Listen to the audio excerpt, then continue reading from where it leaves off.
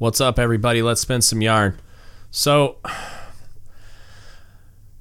I want to talk about something that I've seen happen recently, and I've talked to some of you about it, and it frustrates me, and I bring it up, and I kind of caution people, and it becomes like something that gets laughed off because it's built in the guise of, oh, hey, we're just messing with you, or we're just kind of ribbing you and giving you a hard time, right? So what I've seen is senior leadership, and just like people that have been around for a long time. So there's this chief. He's a new chief. There's some things that he does where he's learning, right, that frustrates some people. There's jokes made about like it takes him a really long time to explain things and stuff like that. But he also I'm talking like in high level meetings, operational briefs, stuff like that. He's responsible for a lot, right? Some high level operational stuff that he's the expert on, right? Like he's very good at his job. His level of knowledge is high. He's not always great at communicating what he's trying to communicate, which, I mean, everyone struggles with communication. I don't care who you are, like even me, even Mick Ponce, everybody, like no one is the great communicator, right? So he has some things that he could do better, like we all do, right? He's definitely had some struggles as a junior chief, but he's working through them. He genuinely wants to get better. He's constantly having conversations with guys. Pulls me aside and we talk through some things sometimes. And I like check in on him once in a while because I can see him getting frustrated. And he's also a guy I've held accountable pretty harshly for some stuff that he's done that was pretty dumb and he should have known better. But he's growing. He's learning. He's a new chief. It's expected, as I've talked about a whole bunch of times before. So where I'm going with this is what I see happen is he's kind of like the last kid picked in dodgeball, man. Like he's getting piled on, like as it starts small, like it starts with like you're a quote unquote boot chief, right? And you're given a hard time the first year. You're kind of prodded a little bit because you're still learning the culture of the Chiefs quarters. You're still kind of learning what it means to be a chief and how to function as one in the command and what you're kind of supposed to be doing with your hands. Like you spend the first year kind of figuring it out and growing into your anchors, right? So that's what he's doing. That's a process he's been going through. And it poured over from just being some friendly kind of joking around to being all the time, like in front of the Chiefs during ranking boards, during awards boards, at high level meetings and operational briefs. Everybody is going out of their way to like almost not listen to his input, to cut him off, to basically discount what he's saying, tell him he's screwing stuff up when he's really not. And it became like almost a habit that when it was happening, people began to see it because it was happening so often. And then by people seeing it, other people started adopting that behavior to the point where this guy couldn't get a word in edgewise with all of the senior leadership who it's absolutely critical he be able to communicate with to do his job. And I was sitting kind of in these meetings just blown away that this guy is the subject matter expert on something that we do to keep the ship safe.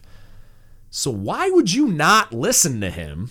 And not that other people don't have expertise as well, but we're paying him to do this. He's in this position of trust so that we can stay safe and he can do the things that he does.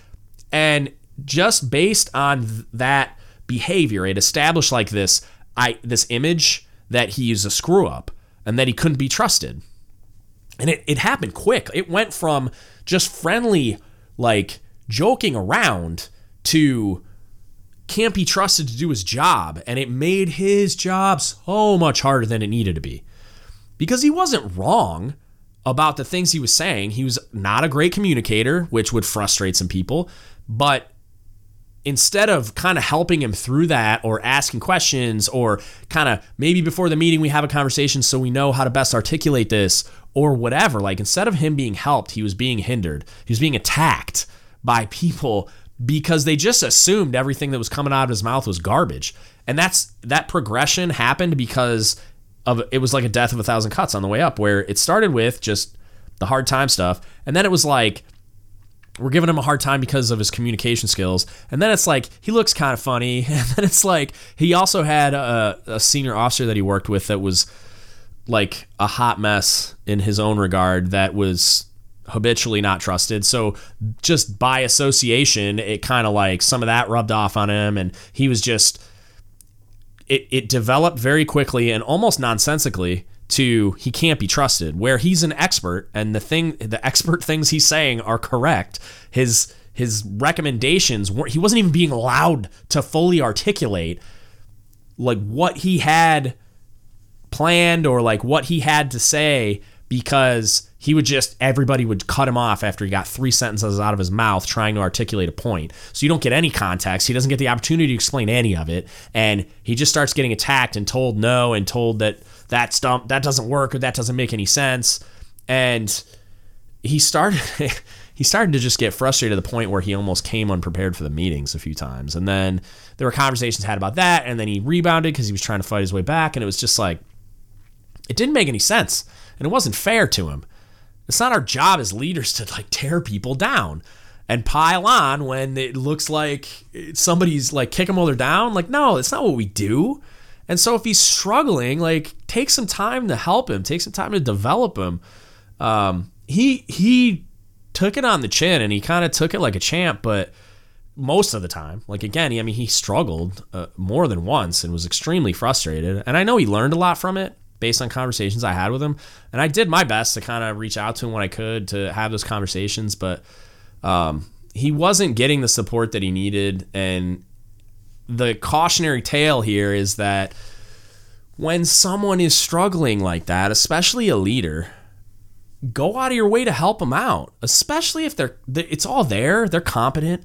They're experts in their field. But maybe they're nervous in those briefs. Maybe they're just not great communicators. Maybe they don't know the best way to articulate it. Or maybe they could have had a pre-conversation with other people that own part of that operational pie that could have made everything kind of flow better. Because that's what would happen sometimes too, is like he would have his expert opinion, but maybe he forgot to take into account some other thing, some other part of the environment that affected like his plan. It didn't consider that. So his plan wasn't ideal. It wasn't terrible, but it wasn't ideal because he didn't consider this one factor. But instead of having that type of a conversation, deconflicting those things and saying, hey, next time you come talk to me, we'll do this ahead of time so that we make sure when we go in there and present this operational brief, everything's good to go. Things are deconflicted. We're all on the same page. That's not what happened. And he would get destroyed in a pretty public fashion. And it kind of melted my brain a little bit. And it is also dangerous because so you first, instead of helping that leader, we're stunting his development and growth by just destroying him instead of actually fixing him, right? We're just teaching him that and this is the real dangerous part. We're teaching him it's not okay to say what he needs to say. We're teaching him that it's not okay to speak up. Because I had that conversation with him too, and I said, don't you dare not say what you need to say because of how important his job is. And so if you're getting attacked all the time, your natural inclination eventually is going to be like, I'm okay, fine. My opinion clearly isn't valued. My expertise is being discounted every single time I open my mouth. I'm just not going to open my mouth anymore. That's dangerous. That's something that if we find ourselves in that position, eventually there's going to be some kind of a mishap. And then we're going to be like, well, why didn't you say anything? Because every time I say something, you just destroy me and you don't listen anyway. That's very, very dangerous. And it happens a lot. It happens a lot with junior sailors too, where their opinion just gets discounted. So they're just going to stop saying things and they're going to let leader X fall on their face. Like they could have backed you up. They could have given you a heads up or told you that this maintenance practice or this thing doesn't make sense or this MRC is wrong and we need to submit a feedback report, whatever. Or this piece of equipment's broken or not working properly. They could have backed you up, but they know you're the one that's going to get punched in the face for this piece of equipment not working properly or whatever. So eventually they're just going to stop saying something. That's terrifying. It's not productive. It doesn't build future leaders. It stunts the growth of the sailors that are responsible for executing the mission when the response to someone struggling is to just pile on. It doesn't make any sense. And I've talked about this a little bit in some other episodes before, but this is very, very dangerous. It's super counterproductive, and we gain nothing from it. Nothing. All it does is make somebody feel like crap and put them in the position to not speak up in the future. Like, if there's a problem, I want to know about it, especially in what I do for a living. We're all locked in a steel tube, and then we put it underwater, and the whole thing's trying to kill us at all times. If something's wrong, I want to know. I want to know early. I want to know often so that I can be proactive about fixing it and keep everybody safe. If I build a culture and an environment where people are afraid to speak up, that is dangerous. I don't like being dangerous. I don't like taking risks. I want to be safe all the time. I want to mitigate risk as much as I possibly can because that thing's trying to kill me all the time. So why would I ever create an environment where a leader, let alone a junior sailor, is afraid to speak up and say something? That should freak you out. I'm sure it's not just happening at my command or at your command.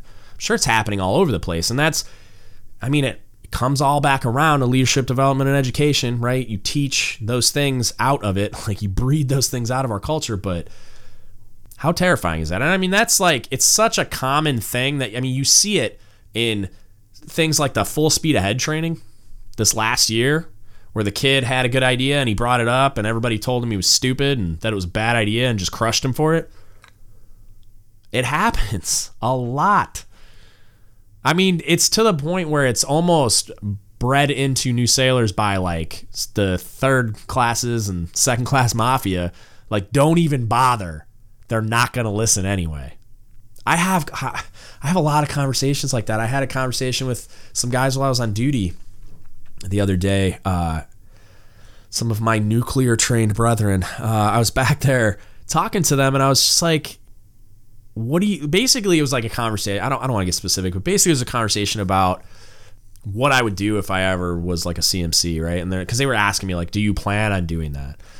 I was like, if I did, one of the reasons it's attractive to me, one of the reasons I really want to do it is because I want to do a lot of things differently than I've seen them done. Because I know they can be done. I had a Cobb, still one of my heroes, that he learned a lot of lessons over time and he applied them all in his last job, which was he was a Cobb, and then he's a CMC, but he was a Cobb on a submarine. That's what the job's called. And he did things that I don't think were common. I know were not common. And the crew adored him for it. And it wasn't like he wasn't doing it for that reason. He was doing it because it was the right thing to do, and it was the best way to take care of the crew so that the crew could take care of the mission. It was that simple. He did a lot of things, and he had the clout to do a lot of things because he was such an experienced CMC. He was trusted to do so much. And it just created this culture of excellence. It created this culture where sailors were not worried about a lot of stupid things because the command leadership was taking care of those things for them so they could focus on the job, so they could focus on their mission. So they could just have tags ready the day before so they could just hang tags and get to work, or hang tags the night before so they just show up. They got a list of work where the tags are hanging. All they got to do is open the WAF and start. Boom. Some of the conversations I hear happening now where all these sailors are super frustrated because they spend 8 hours getting all the administration done before they can start the maintenance. And it's like 8 hours is the work day, technically. So it's like they're not starting the work until near the end of the workday. So then that's where you're into the 18 to 2000 and extremely frustrated sailors because their time's being wasted. If you're not valuing their time, they're going to be frustrated because of course they are. If you had to stand around for 8 hours waiting to get admin done, you'd be pissed too. But back to the original point, I've seen it a lot.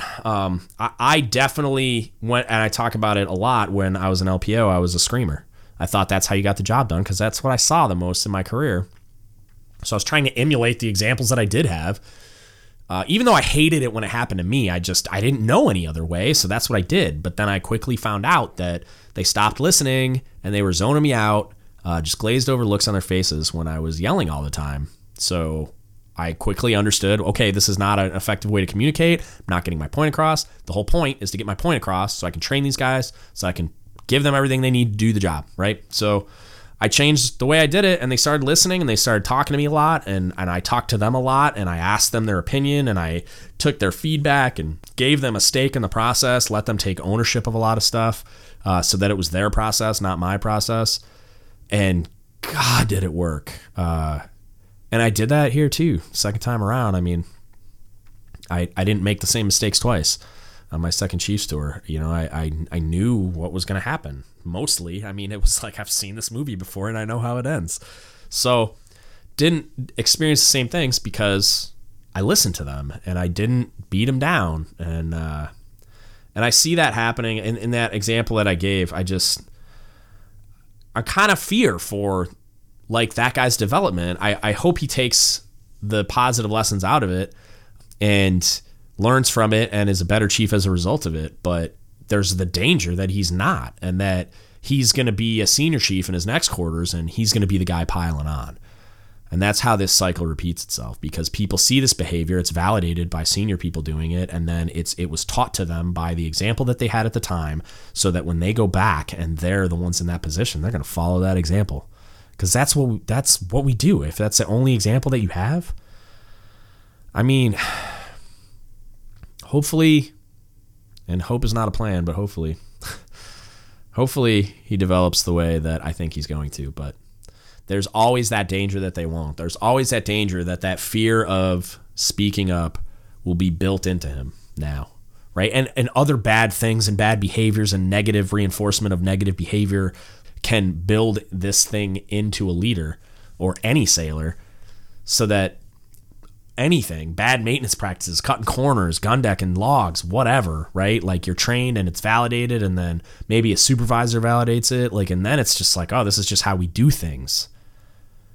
And then we find ourselves in these positions where we're just punching ourselves in the face. So I don't know. That's something that it's been on my list of things to talk about for a while. I know I have talked about it a little bit before, but it just feels like self-sabotage, you know, and it doesn't make any sense. And again, we're not making ourselves any better by doing it. It doesn't make any sense to me to just tear somebody down when they're already down. If they're making a mistake, help them get better, help them learn from it, you know, help them do the right thing in the future. I know everybody, it's so simple to say and it's so simple to hear and be like, yeah, that's totally the right thing to do. But it's another thing to be in that environment with all those people and not conform to what's going on around you. Like, I get it. I find myself sometimes thinking that maybe I should let myself fall into that trap, but it's not the right answer. And it's not like I don't fall into that trap sometimes. I'm not perfect. I'm not doing everything right all the time. I'm trying to, and I'm aware of it, and I'm aware of myself a lot more than I think I used to be, and that a lot more than I think some people are. But I'm still screwing some of this stuff up. So you got to constantly be working at it to get it right 60% of the time. That's probably being generous. So just be aware of the danger of it. Be aware of, no matter how small it seems, the little tiny things that you're doing are being watched and are affecting someone, right? So you thinking that it's okay to kind of joke around with people. Like a small example I'll give you is nicknames. I'm sure they're probably common on the surface fleet, but I can tell you from personal experience, they are super common on submarines. Like before you even get on the ship, like people see your orders come through and, oh, hey, we got a new guy and his name's whatever, right? And the nickname's already formed and like ready to go before you get on the boat. And I've caught myself falling into the trap of calling somebody by their nickname, because some of these nicknames are not very flattering. So I've caught myself doing that. And I wonder to myself, as soon as it escapes my lips, when it happens, I'm just like, I shouldn't have said that. Because I wonder to myself how they feel about it, right? How do they feel about that nickname? Because again, it's not always flattering. Most of the time it's not flattering. And so you say it and you think you're joking and you think you're just two people and you're just joking, but really, like, you're a senior leader and they may be like a second class or they may be a seaman, and senior chief is saying something like that. And it's like, well, how do they receive that? How do they, you know? And so like, I catch myself doing that. I'm like, I shouldn't have done that. And I usually apologize and I ask him, like, does that nickname bother you? But then again, even that conversation, even a senior chief asking a seaman, does that bother you? He probably thinks the right answer is no, because he doesn't want to like get in trouble or like have like a negative effect on his image, or like how the division and his peers perceive him and stuff like that. So like, it's such a weird social web that we weave, but that's an example of like, I try really hard not to even use them, because I don't know how they perceive it. I don't know how it affects them, especially coming from me. So I'm really cautious about falling into that kind of a trap, right? So that's an example, and it's a small example of just like how little tiny things that you do or say can affect somebody. And so you can only imagine what a giant thing like piling on and destroying a guy during those types of meetings and stuff, how that would affect someone negatively and how it could lead them down the wrong path. As always, if you guys need anything or have some feedback, hit me up. Don't give up the shit podcast at gmail.com. You can Facebook message me, Don't Give Up the Shit Podcast, or you can DM me on Instagram at DGUS Podcast. Hit me up if you need anything, have questions, comments, concerns. I always love hearing from you guys. And I'm always super interested in hearing what you guys think about these things. If you've experienced this, kind of some of the struggles you're having, or if you just need help, don't be afraid to reach out. That's all I got for you today. Thank you so much for listening, and don't give up the ship.